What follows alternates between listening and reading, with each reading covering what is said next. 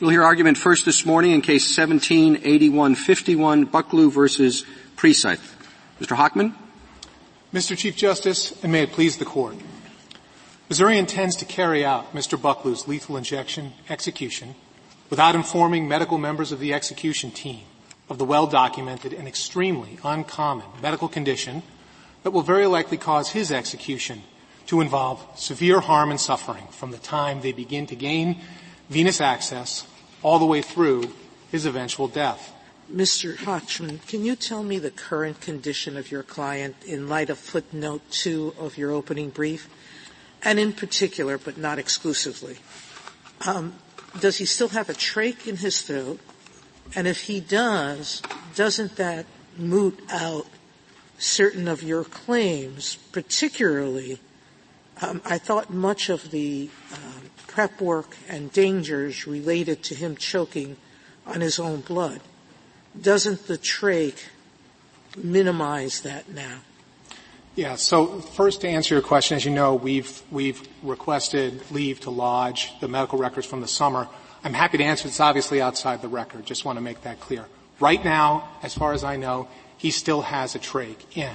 There is no indication about how long he's going to continue to have the trach. The trach could be removed at any time that the medical people determine it's appropriate to do so. I don't think it can moot out the case because if the trach is removed, all of the problems return. As for what would happen if the trach wasn't removed, I think there would still be complications that would need to be investigated. It's a completely different set of circumstances. It's certainly true. We may be issuing a decision on an advisory decision because if the trach stays, it's a totally different case than if it is removed. I don't think it's an advisory decision, Your Honor. I think the problem is you have a judgment right now that says Missouri can go ahead and execute Mr. Bucklew according to the protocol that they have in place. And we don't, at this point, we cannot say he certainly is in imminent danger if that protocol is used there is no pending execution date. If that protocol is used in the future, I don't know whether the bleeding problems complicate the trach for him. That's just never been investigated. And I also don't know if the trach's even going to be there. And if the trach isn't going to be there. How long has he had it now?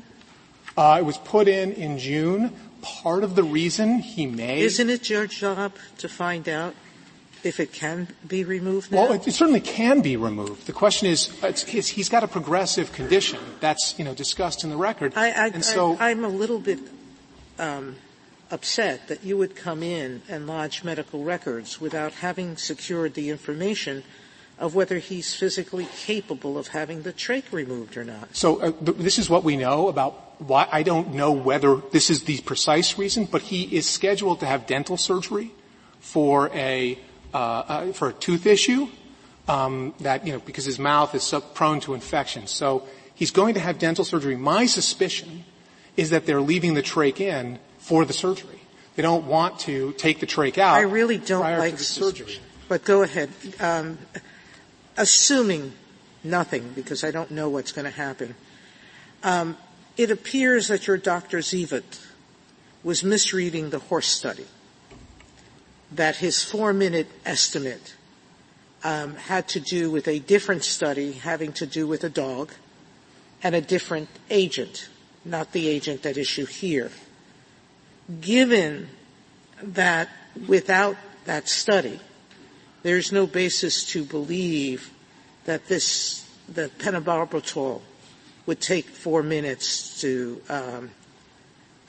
take effect. It would likely be, I think the figures were at maximum 52 and the average is 20 to 30 seconds.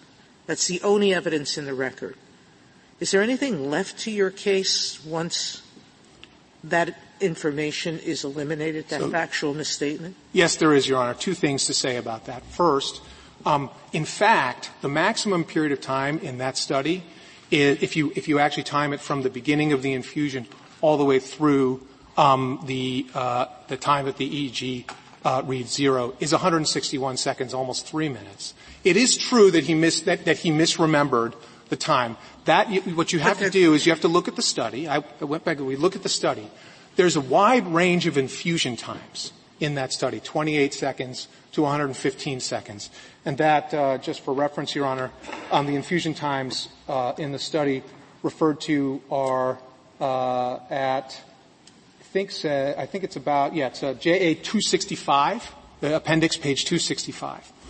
And it talks about the infusion rate. The other thing that study indicates, which is also confirmed by Dr. Antognini's testimony at page 316, is that the slower you infuse, the longer it will take for the drug to take effect. Now, here's what happened in the horse study. There was for the slowest horse, that slowest infusion rate, 115 seconds, that horse took the longest time, which is exactly what you'd expect, right?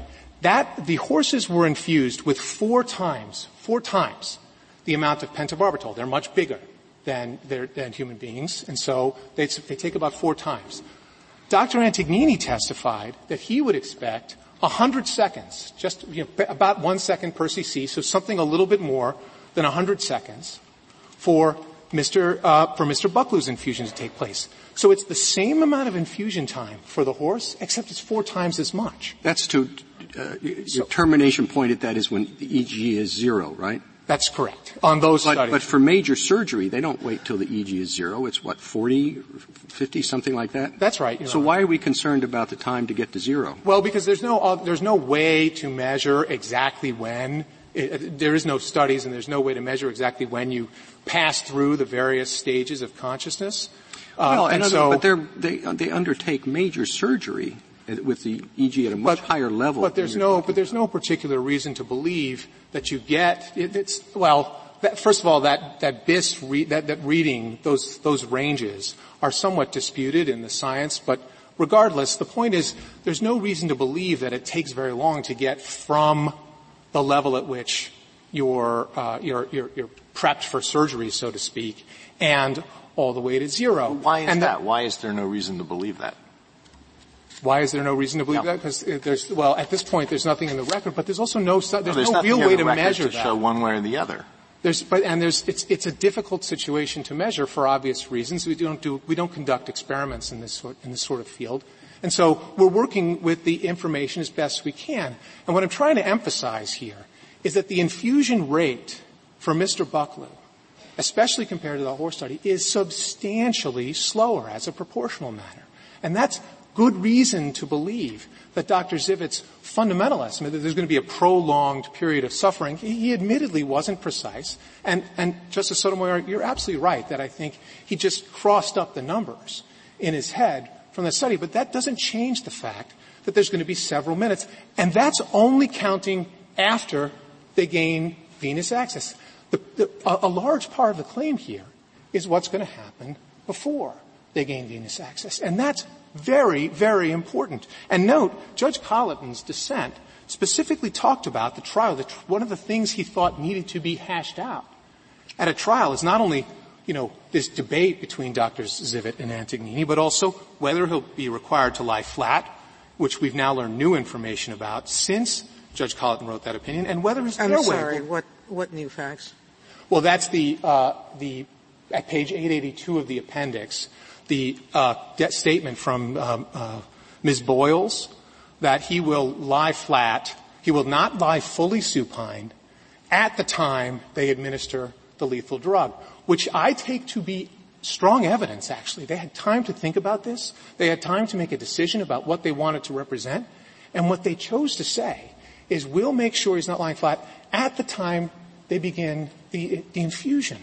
That's critical, because a large part, if we must prove, as Judge Colleton observed, if we must prove that the available alternative method will substantially reduce Mr. Bucklew's risk of suffering, and as you know, we don't think that's necessary, but if we must, we will explain that the risk arises early in the execution process and remains high through the period that Dr. Zivit talked about. Is that because of the injection difficulties? That's right. Does that include the femoral injection option? Or are you only talking about the regular vein? We're talking about the femoral. I think it's more or less agreed that at this remember, this is summary judgment. So at this posture of the case, there's substantial reason why a fact finder would conclude that the peripheral access is going to fail. And as I read the respondent's brief, I mean, they make nods in the other direction, but essentially they accept, the district court accepted, the Court of Appeals accepted, that they're going to access femoral vein. We do not deny that they can access the femoral vein. That's going to happen.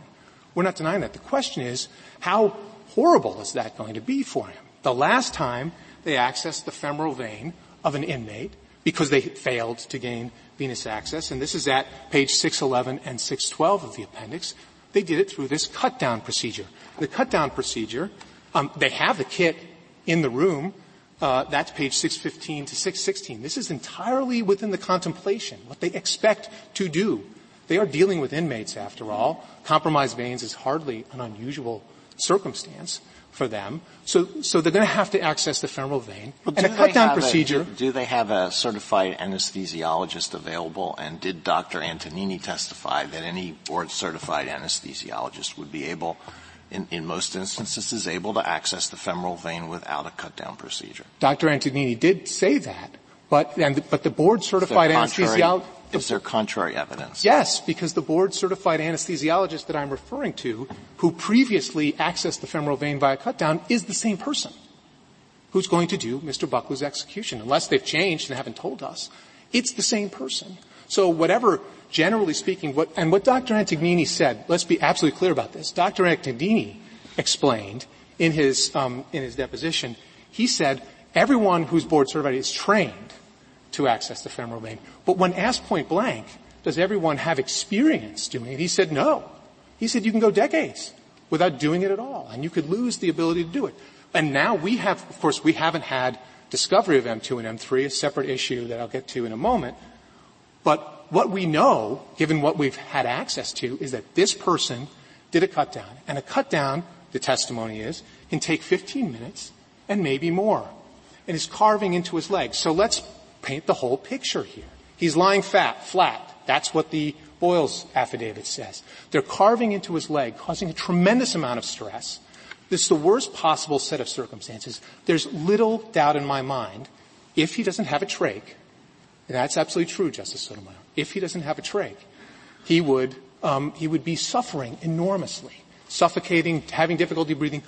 And this is not a short period of time. If you look, I can't state. Is there another alternative to the cut down? To access the femoral. If we had discovery of M2 and M3, we could have a conversation with them about whether they would use an alternative, some other procedure. But we haven't had the chance to talk with them. Are there any? I believe there are, Your Honor. I believe that some people who are skilled and have a lot of experience with this can do it, sort of visualize where the femoral vein is and effectively do it. The best way to do it that you would use in a surgical setting, according to the testimony, is you'd bring an ultrasound in. There's no suggestion that there be an ultrasound in this case. But I want to emphasize that what the record shows is when they start this process, they're not going to be aware of the breathing issues. That's what happened last time. They got a one-page summary of his condition. It mentioned that he has cavernous hemangioma on the face and lip. It didn't mention the tumor in his throat. It did not indicate any breathing issues. Nothing in the record indicates they would check Mr. Bucklew's airway. Nothing in the record indicates they normally, in the normal course, would monitor an inmate's respiration. Nothing in the record suggests they would have the equipment present in the room to deal with an airway collapse while he's on the table waiting for the drug to be infused, which is a very long period of time. As I was about to say before, if you look at pages 978 and 979 of the appendix, you'll see how far in advance of the time they administer the lethal drug that they begin the efforts to gain venous access. He's lying flat that entire time, the Boyle's affidavit tells us. He's struggled through a cut-down procedure. He's probably bleeding from his tumor. The risk of an airway collapse is very high, and there's nothing in the room to deal with it. So I think there's a question. The trach, if they had come to us, Justice Sotomayor, and said, you know what, we'll give you access, you can talk to M2 and M3, and what we think they're going to do is we're going to give them the information that they need to know what problems are very likely to arise. We're going to let them think about it. You can talk to them. And maybe what they'll be able to do is at the start of the process, we'll adjust the protocol and put a trach in. May I? And that let me stop you right there. Yeah. Let's assume, and I'm going to ask them this directly. Sure. It does seem very logical that the state would give an affidavit a lot better than the one they did through Mr. Boyles that would say, no, we're not going to put him sublime from the minute he's laid down. The gurney will have the top part raised. We've talked to the medical team. They have experience by their own requirements. They have training, education, and experience with 2 or 3 different ways to reach a femoral line. There's at least one of the 2 people who do. We've told them about the breathing problem. It's not going to be the same as the last time. And they're prepared. Assume they came in with that. No, we're not going to let you talk to them. No, we are not going to permit discovery in its traditional way, but we are making these affirmative representations to the court. Would you have a case left at that point? I think if the judgment were based on on those kinds of assurances, I would probably want to add a few. I think given the passage of time and the progressive nature of his illness, I think to be adequately informed, I mean, as you've pointed out, adequate information is critical here. To be adequately informed, you probably have to do imaging studies at some reasonable time in advance of the execution. I'd want to know what kind of experience they have, not only with the cut down, but remember, Dr. Zivit was very clear that he would not want to just intubate on the fly someone in Mr. Bucklew's condition. Why? Because that tumor is extremely sensitive. And if you've got a struggling, maybe convulsing person, even strapped down, and you're trying to put a tube down his throat so that he can breathe, the chances of a catastrophic hemorrhage are very, very high. This has to be taken care of, thought through in advance. I think it's very complicated. And the judgment we have right now just doesn't do it for us. And I think you have to vacate and remand. What you're proposing, Justice Sotomayor, is entirely sensible and could happen on remand before the trial court, and that's where it should happen, where it should have happened before. Could I ask you to address the reasonable alternative question? I know you think it's not required in your case, but assuming that it is, how can it be a reasonable alternative if it's never been used before? Your Honor, I think there are a couple of reasons why that's so. First, I don't think that this Court ever said in Bayes that it has to have been used before for it to be a reasonably available alternative. What I understand the language of Bayes to say is the key passage is at page 57 of the opinion. No other state has adopted the method that was being proposed in Bayes, and petitioners proffered no showing that it is an equally effective manner of imposing a death sentence. Well, what do we have? Oklahoma, Mississippi, Alabama have adopted lethal gas as methods of execution in addition now to Missouri. And it's not only have we shown that it's an equally effective manner of imposing a death sentence, Dr. Antognini said so. That's his opinion. That's the evidence in the case.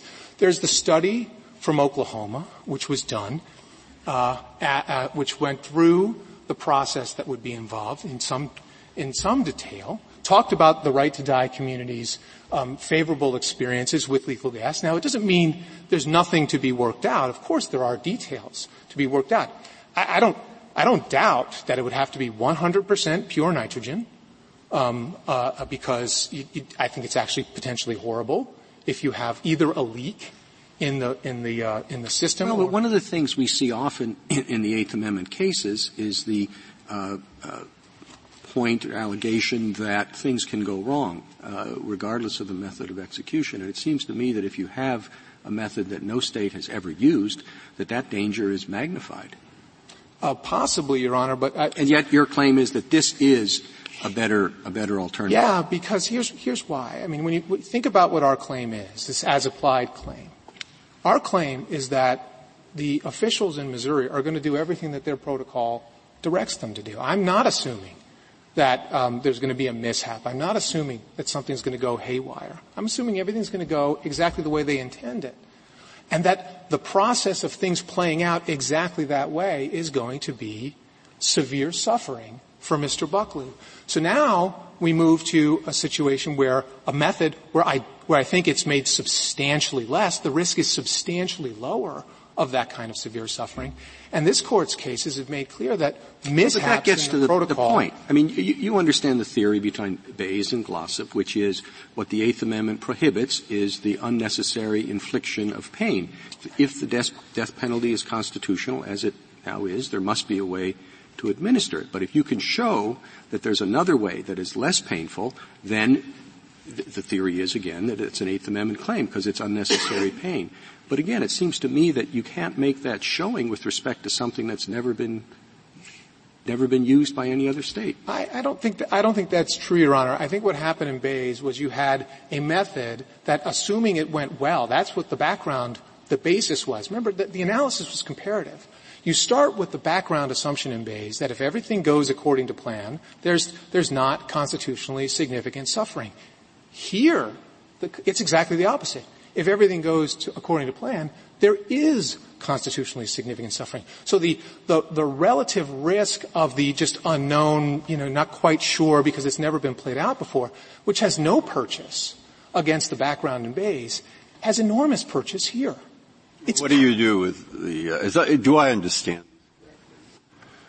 Where we are is that the district court and the Court of Appeals assumed that you'd shown enough to deny summary judgment to the state.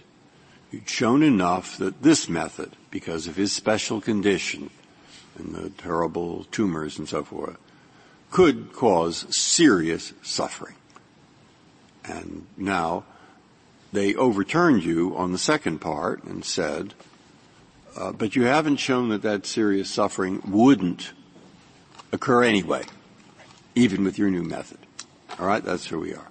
So as of this moment, though, we've been talking about the first part, and even you say a lot of conditions have changed, and some have changed, and some might have changed.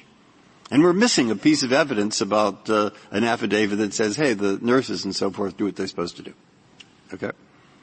Now, as to the second part, which is pretty hard to look at alone without the first part, as to the second part, what, in your opinion, should we do? Because the evidence in the record said, if we use nitrogen, the doctor that you mentioned said you use nitrogen 20 seconds, 30 seconds, he'll be unconscious. Okay, but the Chief Justice, that is a point. He's never been used before.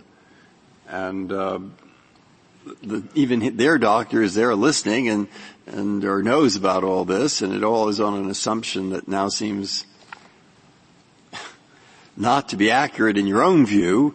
The horse studies misread. So what, in your opinion, should the court do? I have a proposal. Yes. Thank you, Justice Breyer, because I have a proposal. I think it will address Justice Sotomayor's concern as well.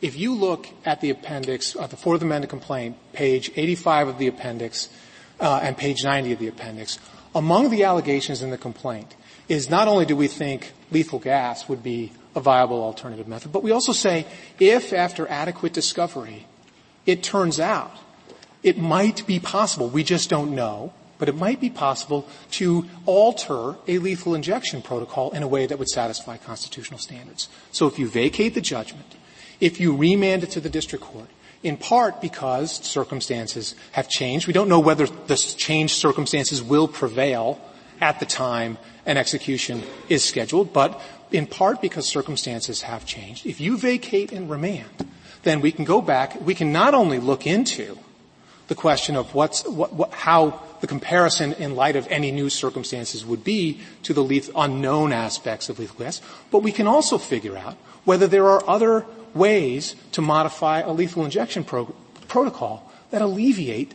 this grave concern. What is your basis for arguing that there would be a shorter twilight period with lethal gas? Are you relying on Dr. Antonini's testimony for that? No. So just to be clear. You're not. Okay. So what are you relying on? So the way I understand it is the issue is not that there will be a shorter twilight period.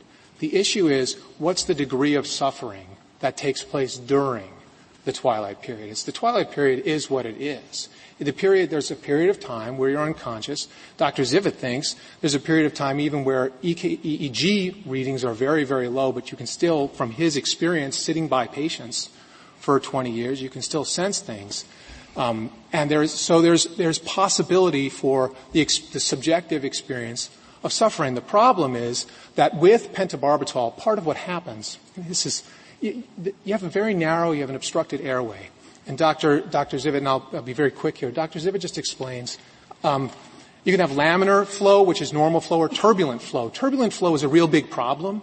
But you're making this very complicated. Isn't the question for what period of time will petitioner be not be insensate but may have difficulty breathing? I think it's several minutes, Your Honor. All right. And how do you get to that figure the figure that applies there with respect to lethal gas? No, it would be less with lethal gas. Yeah, okay. What are the numbers, and where does that come from? Well, the testimony from lethal gas is twofold. One, this is in the Oklahoma studies at page 736 through 747 of the appendix. Very, very quick onset of unconsciousness. And two, one of the things that lethal gas has is it's about twice as fast. On the Oklahoma study for that. The Oklahoma information and Dr. Antognini's testimony. Okay, but didn't Dr. Antognini said that it would be the same for lethal gas and for... He said it would be the same as he thought pentobarbital would produce. And right, that so was very quick. You reject his testimony. He says it's the same, so you want to accept him. You want to accept his number. Maybe there's more. That's why I'm asking this. Or do you want to accept his number for lethal gas but reject his number for pentobarbital, for the current protocol? Yes, even though what he said was that they are the same. Yes, Your Honor. I think we're entitled to do that. And that was the basis of Judge Colleton's dissent. Thank you. Thank you, Mr. Hochman. I'd like to reserve the remainder of time. Sure. Mr. Sauer? Mr. Chief Justice, and may it please the Court. Missouri's single-drug protocol using pentobarbital is the most humane and effective method of execution that is currently known. Missouri has used it 20 times without any significant incident. Petitioner offers a extremely... How many people have had the same condition as Mr. Buckley? 0, Your Honor. I'm not aware of so any let's go to his unique circumstance. You don't deny that he has this condition? Absolutely not. You don't deny that he has a small tumor, but a tumor in his throat? The evidence is it's quite sizable, in fact. All right. Very sizable. So answer my earlier question.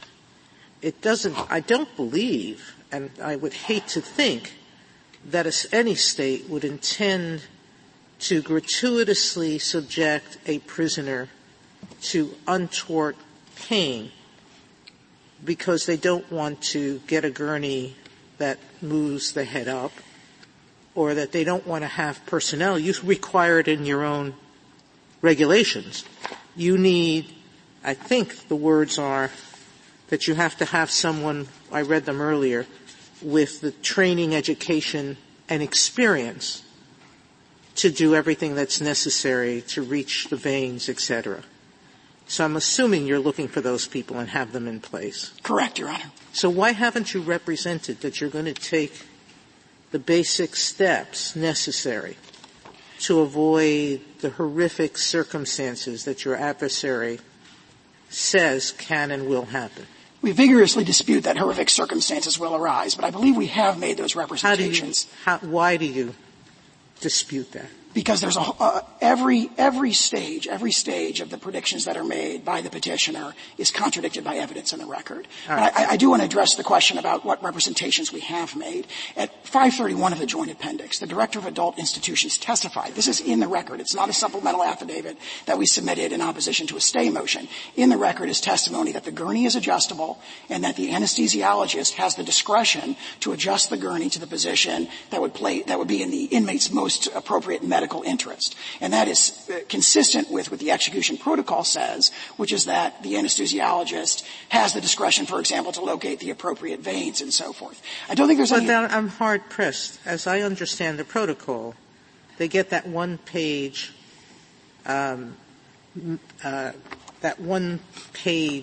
discussion that only listed his condition, the anesthesiologist, no representation has been made that the anesthesiologist knows of his history of breathing difficulty or anything else. I disagree with that. The evidence in the record from the warden of the institution is that I know he receives his complete medical records, and I will supplement that right now by representing to the court that the anesthesiologist has access to all the medical records.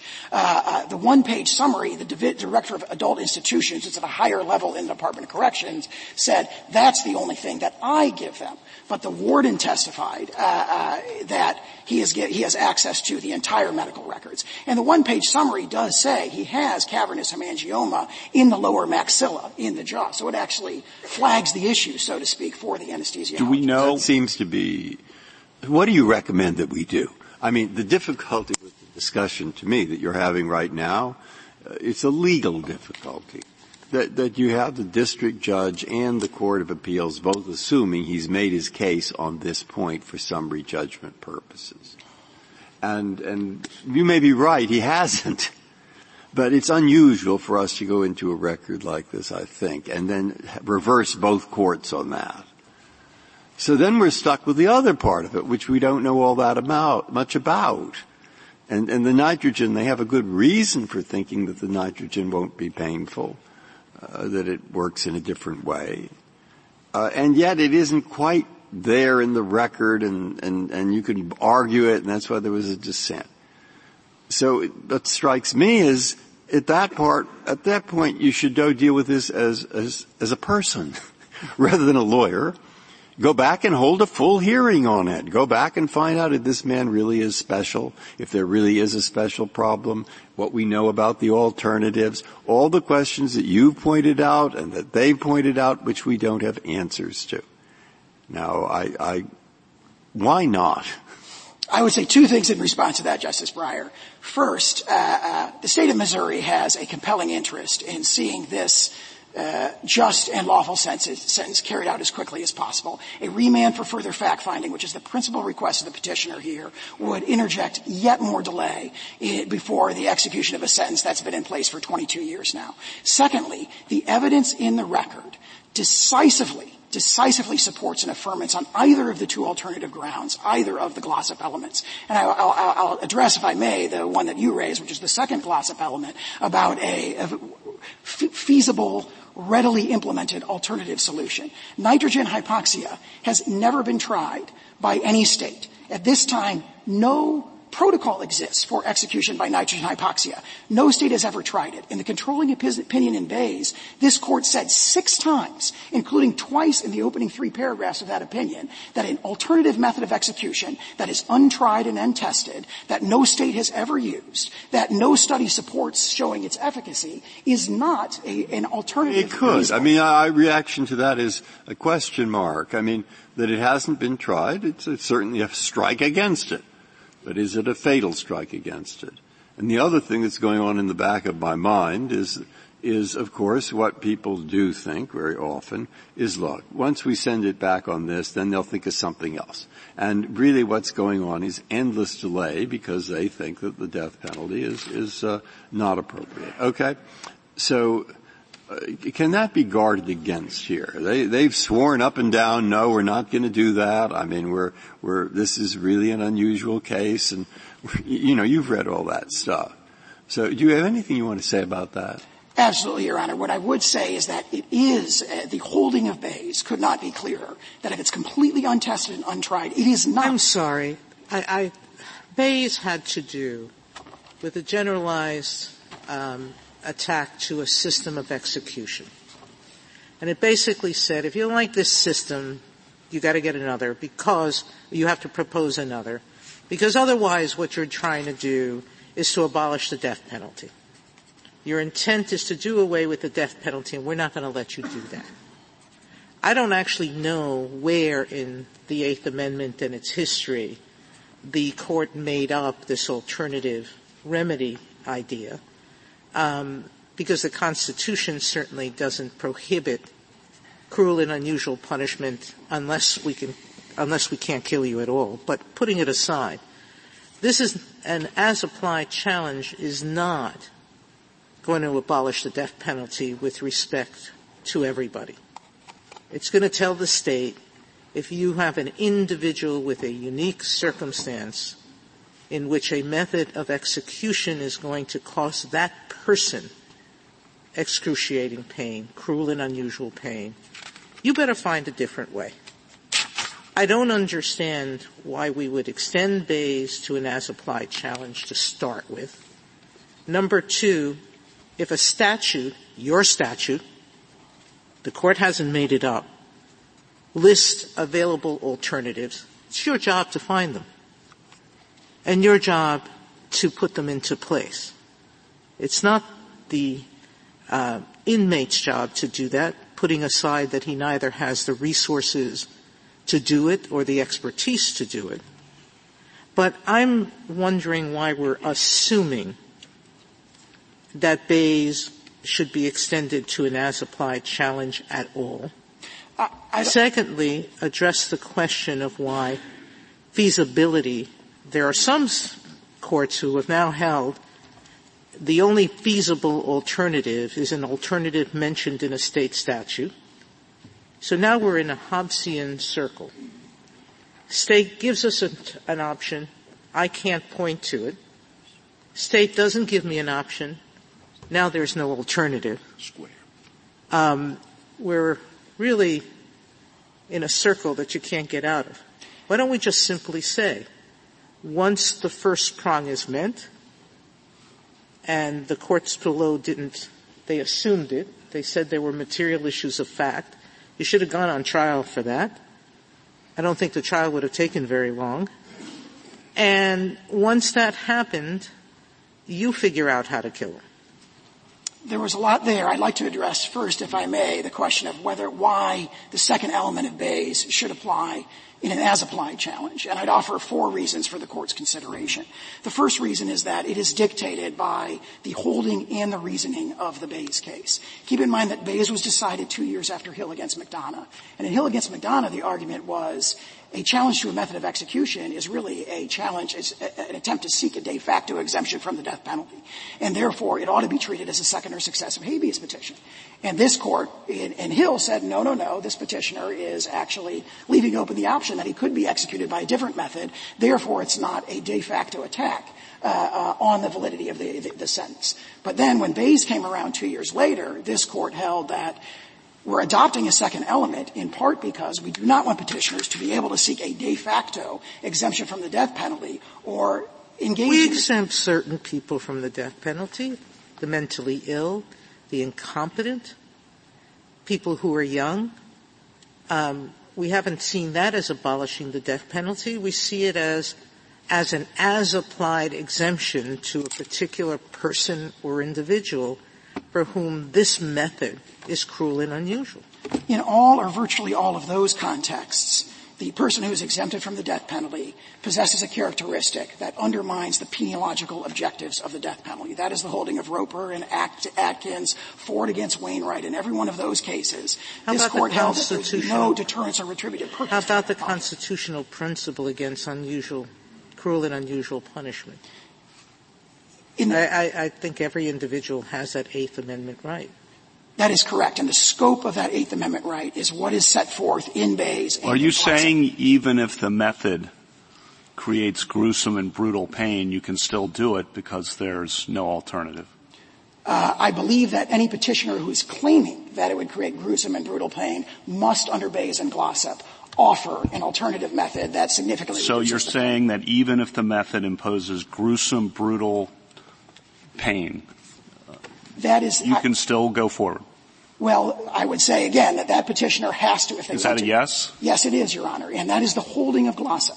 The holding of Glossop was, these kinds of predictions were made in Glossop. The closest facts of the case, the closest facts to that hypothetical were the facts of Glossop. In Glossop, the argument was that everyone. Is there any limit on that? Is there any limit to the degree of? There is a limit, Your Honor. I think the limit would occur if the method of execution were viewed as super adding terror, pain, or disgrace within the meaning of the Court's earlier method of execution cases. So if the method of execution was so gruesome and brutal, or was even relevantly similar to the historical gruesome methods of execution that are categorically prohibited by the Eighth Amendment, there would certainly be a claim in that context where, or in the words of Bayes and Glossop, there is an attempt to deliberately inflict pain for the sake of pain. That would be categorically exempted. In that context, the alternative method is not required. But if a petitioner claims that, well, I'm predicting that I will suffer under these circumstances, that petitioner must, under the logic of Bayes and Glossop, plead and prove an alternative method. And one of the compelling reasons that this Court offered for that was that this Court recognized that it is to eliminate the risk of pain completely is impossible. And that's why the Bayes and Glossop context is very different. Doesn't the first prong deal with that? Namely, that you have to have a substantial showing of severe pain. Doesn't that get at the concern you just identified, which is there's always going to be some degree, but it has to be a substantial risk of severe pain? I don't think it gets all the way to it, and I believe that is why Bayes and Glossop adopted this as, in the words of Bayes, or the words of Glossop, a substantive element of this particular claim. I'm trying to get back to my question, which is asking you as a prosecutor. But look, I guess you would agree that some X has a rare medical condition that makes the method of execution to him feel exactly like being burned at the stake. Okay? The Constitution would rule that out, wouldn't it? The Constitution would rule out burning at the stake, absolutely. And he has a mental condition of some kind. It makes it exactly the same. He feels exactly the same.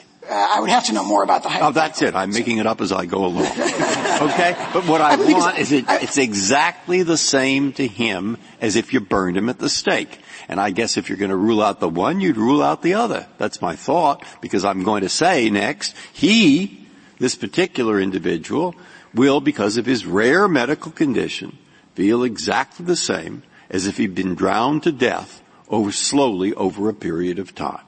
Okay? So, that's why I think Justice Kavanaugh brought that up. But and that seems to me to be the factual issue that's underlying your first point. But now we're back in the weeds with this individual. So I'm interested in your experience, and as far as you read about it and know about it, what do we do about, in your opinion, 42 years in prison, 20 years in prison, 30 years in prison, and people thinking, well, the reason is it's the courts that don't like the death penalty, and therefore there's one thing after another, and it goes on and on and on, and when we send it back here, we'll see that they'll think of a new one after this one, and so forth. So I think it's a serious question, and I would like to know what you think. If I may, Your Honor, I understand the question to be, if there is an exceptional delay before the implementation of the death penalty, does that raise a question as to whether or not... No, I'm not doing it that technically. I'm doing it because this case really exhibits, as I said, it's a special case, and I think of the burning of the stakes example. And then I know that other people think that's just something they're going to bring up and lose or win, and then they go on to the next one after that and the next one after that, and I've written and said, well, it's because it's very hard to do this because you want to give them basic fairness. You don't want to burn someone at the stake. And that takes time. So what is your take on that kind of general argument? If this petitioner were to predict that he would experience a sensation like burning at the stake, he would be the third petitioner or the third set of petitioners in the last 10 years to make that prediction. That was the precise prediction that was made in Bayes and Glossop. Those petitioners predicted that midazolam, for example, in Glossop, would not suppress the feeling that would be akin to being burned at the stake. And this court held twice that these people must show that this is sure very likely to happen, and they must show that there's an alternative method of execution that is readily feasible. feasible. And of course, these hypotheticals about being burned at the stake aren't really implemented in the real world. What's implemented in the real world is a situation where capital petitioners have every incentive to engage in interminable litigation. In terminal litigation, multiple challenges. So absent that second element, absent that second Bayes element, what would almost certainly happen in every case is once the petitioner had made a threshold showing on the first element and the state came up with an alternative, there would be a subsequent lawsuit or an amendment of the petition resulting in a second attack. And that's exactly what we have here. We have a that petition. may well be, but the reality is that there are alternatives. Many of them have not been implemented because people don't want to see them. The firing squad, electrocution. There's a whole lot of things that people don't want to accept the reality of, but they're there. And if you're going to make the person find a choice of how to kill himself, I simply haven't answered my question is, if the statute permits it, why shouldn't they be able to choose it? If they have proven, and I understand that's a big debate here, if they have proven that the method you've initially chosen will create cruel and unusual pain. I believe statutory authorization alone is insufficient to demonstrate that something is readily implemented or known and available within the meaning of Bayes. Now, if there were petitioners, some capital petitioners, for example, in Ohio, have been pleading things like firing squad and hanging as alternative methods of execution, where there's a historical pedigree to it. This Court has previously affirmed that that is a viable method of execution that is constitutional. There is a dispute in the courts of appeals about whether or not statutory authorization is a necessary condition to show that things are readily available. But right now in the Eighth Circuit, statutory authorization is not required. In the McGehee case last year, the Eighth Circuit said, we do not say that statutory authorization is required. So there are options available. If someone really thought that I will suffer an experience like burning at the stake, presumably that person would plead, lethal gas, would plead. So are you saying, Mr. Sauer, that we would be in a different situation in this case right now if the petitioner had instead requested an electrocution or a firing squad? It would certainly have been a stronger case. Now, what actually happened was, in the second page of his complaint, he dropped a footnote saying, I'm not asking for firing squad. He mentioned firing squad, but he did not ask for it, saying that because it is not statutorily authorized. So he, for strategic or inadvertent reasons, has never presented the issue in this case, and Missouri's never taken a position on it, as to whether or not statutory authorization is required. And Missouri takes no position on that now. A different question, which, one of the things that strikes me when I went back and looked at Bayes, there's a lot about a kind of deference to a state legislature and state officials about determining the appropriate method of execution, about giving a kind of considered judgment to the sort of pain that would be expected from an execution, as well as their interests in carrying out legitimate sentences and making decisions on that basis. But what strikes me is that when we think about that, those officials really are thinking in gross, if you know what I mean. They're thinking about a method of execution as applied to the general class of people and deciding that it's appropriate. And what, of course, makes this case very different is that it's not in gross. It's a particular person that says, I have a highly unusual condition that will make the execution highly unusual, that will have me suffer highly unusual pain. And in that context, I think all of that stuff that we talked about in Bayes about why we should refer to state-considered judgments really falls away, because there's been no considered judgment, surely by the legislature and in general by officials about one particular person. And it strikes me that because that's true, the way we look at a case like this has to change. So I'm wondering, what your response to that is. I think what I would say to that is the deference that Bayes and Glossop, as you described, gave to sort of the legislature, as to the generalized method of execution, it would be appropriate. It would be deeply consistent with this Court's precedents to give that same kind of deference to the state officials who are implementing the execution in the concrete in this individual case. Missouri has a board-certified anesthesiologist who will be in charge of putting IVs into this particular See, I'm not sure that that's true, because those officials are working within a system. They're working within a set of legislative rules that have been made in this sort of general sense. And for them to go outside that system would be, and say it's not appropriate for this particular person would be an extraordinary person for an extraordinary thing for an individual person to do. So I don't think we could realistically give the same kind of deference to that sort of decision. I think the deference that I had in mind is deference to the determinations that are made on the site as the execution is going forward, where there's uncontradicted evidence in the record in this case that the medical team is making all the medically relevant judgments. On that point, do we know that he will not be lying flat, or are you saying that doesn't matter? Both of those. We know that, first of all, it was established by the pleadings, as the majority held in the Eighth Circuit, that he pled that the state has offered to adjust the gurney to the most appropriate position, and we admitted that in our answer. In addition to that, uncontradicted testimony at page 531 of the Joint Appendix says the gurney is adjustable, and it can be adjusted to the position that the anesthesiologist deems the most appropriate. And related to that, your opposing counsel said, even if everything goes according to plan, there'll still be significant suffering. Can you respond to that?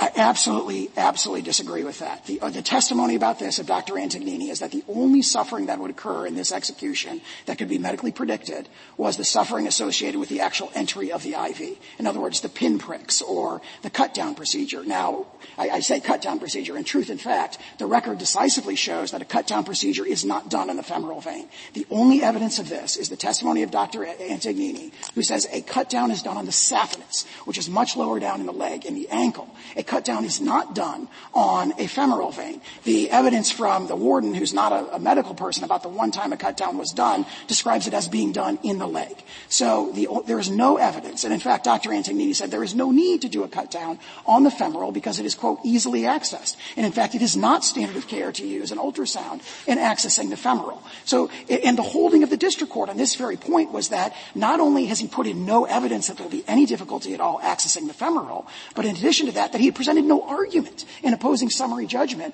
about any difficulty that would happen on any vein other than the peripheral veins in his arms. So there's really nothing in the summary judgment record that supports the predictions that are being made. I'm sorry, there was a prior execution where a cut down was done by, he says, the same person who's going to do this one, and there was problems then. Why isn't it a reliable predictive tool to show that the same person who's going to do it now botched it earlier? There is no evidence of problems. And the only testimony in the record is from the warden, who is not a medical person, who said that a local anesthetic was given and a cut-down was done in the leg. The testimony of the doctor is that a cut-down is typically not done in the femoral, which is high in the leg, but is typically done in the saphenous, which is low in the leg. So there is no evidence in the record that any cut-down has ever been done on the femoral. Mr. Sauer, I believe some time ago you said there were 4 reasons why you thought at step 2 a defendant should be required to show an alternative. I'm not sure we got past the first of those 4. I'm not even sure we got the first one out there, actually. And I'm curious what all 4 are. The first reason is that the logic and the holding of Bayes and Glossop holds that this is a substantive element of any method of execution challenge. The second one is that, as Bayes and Glossop both said, the death penalty is constitutional and there must be a means of carrying it out. And that reasoning applies just as much in the microcosm as to the individual petitioner who's seeking a de facto exemption from the death penalty as it does in the macrocosm. In fact, the concerns of undue suffering that were presented in Bayes and Glossop were much greater and much more sweeping than had been presented in this case, because they would have applied to every single petitioner who was subjected to the 2-3 drug protocols that were disputed in that case. Here we're talking about the suffering of a single petitioner. Exactly the same balance that the court struck by adopting the second element applies in this particular case. In addition to that, both Bayes and Glossop relied on Farmer and Wilson, going back to Estelle, which itself relied on Reesweber, for the proposition that there must be a showing of subjective blameworthiness in this context for there to be an Eighth Amendment violation. And Wilson said that one critical factor in whether or not there is subjectively blameworthiness is a constraint facing the official. If there is no alternative method of execution available and the official is under a directive from a jury verdict that there is a just and lawful sentence that must be carried out, then it is very difficult, if not impossible, to draw the inference that there is subjective blameworthiness in that particular case. You'd better get to 3 quickly. That was 3, Your Honor. That was 3. I'm waiting for 4 still. And number 4, of course, is the risk that we have discussed, that there is a risk of interminable litigation. And Justice Gorsuch, I would direct your attention to the way that the alternative method was pled and proven in this particular case. We have a petitioner who said lethal gas with no further specification in his complaint, and in the course of discovery said nothing more specific than nitrogen and possibly a hood or mask. If Missouri came up with anything specific, any way to do this. Wouldn't the first prong of Bayes deal with your second, third, and fourth arguments that you just listed? I don't think it deals with them very effectively. Properly applied. In other words, substantial risk of severe harm. I don't think it does so effectively. And one of the reasons is that this Court in Bayes and Glossop was keenly aware of this fourth concern, which is the concern of adopting a rule that would leave open the possibility of challenge after challenge after challenge. Challenge after challenge. I see that. But here is a person who has some evidence anyway that when you execute him, it's going to be like slowly drowning him to death. And there's a good chance of that. So in your opinion, should the person, given the Eighth Amendment, not even have the right to make that argument? And if he has the right to make that argument, then how do we avoid the situation that we're in of having to decide it? And if he has the right to make the argument that I want this alternative, how do we avoid the situation of 15 years of testing every possible method of execution? I would say 2 things in response to that. First, we vigorously dispute the suggestion that he's presented any competent evidence that he actually will experience something like a prolonged drowning. If you get into the details of the record, there is no evidence, competent evidence, that supports that. Secondly, if you really thought that he was going to suffer this excruciatingly, he has an option available. He can plead all kinds of alternative methods of execution that are not completely untested and completely unknown. He can plead hanging. He can plead firing squad. He was aware he could plead firing squad, but he strategically decided not to do that. Of course, if he had pleaded firing squad, it's possible that Missouri could have executed him by firing squad. But his litigation conduct indicates that that is not the goal here. The goal is to have challenge after challenge after challenge. This is his 3rd method of execution challenge. He had 2 prior challenges going back to 2012. The Ringo litigation, bringing a preemption challenge to Missouri's protocol. The Zink litigation, bringing a facial challenge to Missouri's protocol. And now, 14 days before his first scheduled execution, for the very first time, he comes forward with an as-applied challenge that is based on a medical condition that he has had since birth and that has been, for decades, presented the same. Can you define feasibility or feasibility? I'm sorry. Does the statute have to authorize it for it to be feasible? The Missouri does any statute in a particular state have to authorize the method you choose? Missouri has never taken a position on that question. Take it down. I do not believe I'm compelled to do so by the way the record is presented. However, there are compelling arguments. There are strong arguments that shouldn't be a requirement. Your Honor, I see my time is expired. Thank you, counsel. 3 minutes, Mr. Hochman. Thank you, Mr. Chief Justice. I'd like to make 2 points. First, about the alternative method requirement, and second, about the disposition in this case. Starting with the alternative method requirement, Justice Kagan, I think you have it exactly right, that if you imagine that the state of Missouri thought about how to build a method of execution that was going to create the subjective experience that the record indicates here, for everyone, that the record indicates here, Mr. Bucklew would experience, nobody would do it. They wouldn't do that. I don't think so ill of Missouri or our counsel on the other side to imagine they would do that. Yet the alternative method requirement, as it plays out, imagines that because they were thinking about something else, and because there's a way to carry out executions for lots of people, which this case doesn't call into question at all, that you can nonetheless do it in that way to this person, unless this person is able to come up with what they consider to be a specifically highly detailed way to manage their own and propose their own execution. Respectfully, I don't think that makes any sense. And I'll tell you why it doesn't make any sense. Nobody doubts that when he's in his cell, he's got trouble breathing, they give him a biohazard bag. They give him gauze. They put him on a soft diet because eating hard food can cause his throat to bleed. Of course they take into consideration his physical condition, his concerns. And if they didn't, the Eighth Amendment would require them to do it in his cell. Their view of the alternative method requirement is as soon as he walks into the execution chamber, the Eighth Amendment changes. And now they don't.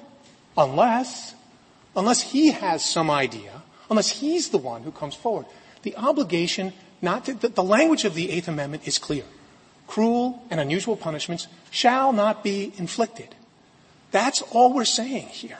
And Justice Kavanaugh, you're right. The threshold issue in Bayes, that takes care of this. That is a demanding standard. It has to be a substantial risk, severe suffering. And isn't the role of the second prong, at least in part, and maybe in full, what has been called by the lower courts as the second prong, something that informs the first prong? So you determine whether something is severe and substantial in relation to other known methods of execution on the assumption that any execution can cause pain. It certainly is going to cause a lot of emotional pain. That's probably going to exceed the physical pain. I think that's true when you're talking about a facial challenge, because remember, in a facial challenge, you're trying to figure out, as this Court said, all methods of execution involve some degree of pain and suffering. Right? So you need something to compare it to. Is this too much? Well, tell me what you want to compare it to. Here, we have a ready comparator. It's a healthy inmate. It's the people Missouri had in mind when they designed this protocol. Mr. Bucklew's experience is going to be nothing at all like that, and miserably so. Why wouldn't we want to do the comparison, if we're going to do it in gross on a facial challenge, why wouldn't we do the comparison? If you concede it's valid there, why wouldn't we want to do the same comparison specifically when it comes to your client? Perhaps we have to look outside what Missouri has authorized, but a firing squad or whatever. Why wouldn't we do that exact same analysis in specific? May I answer? Yes. Because, Your Honor, the issue in Bayes and Glossop was a concern. You have prior rulings of this Court that make clear that the Constitution in general does not define death, the death penalty, as cruel. And so there has to be a way to carry it out. This claim about this individual person doesn't call that into question at all. Thank you, counsel. The case is submitted.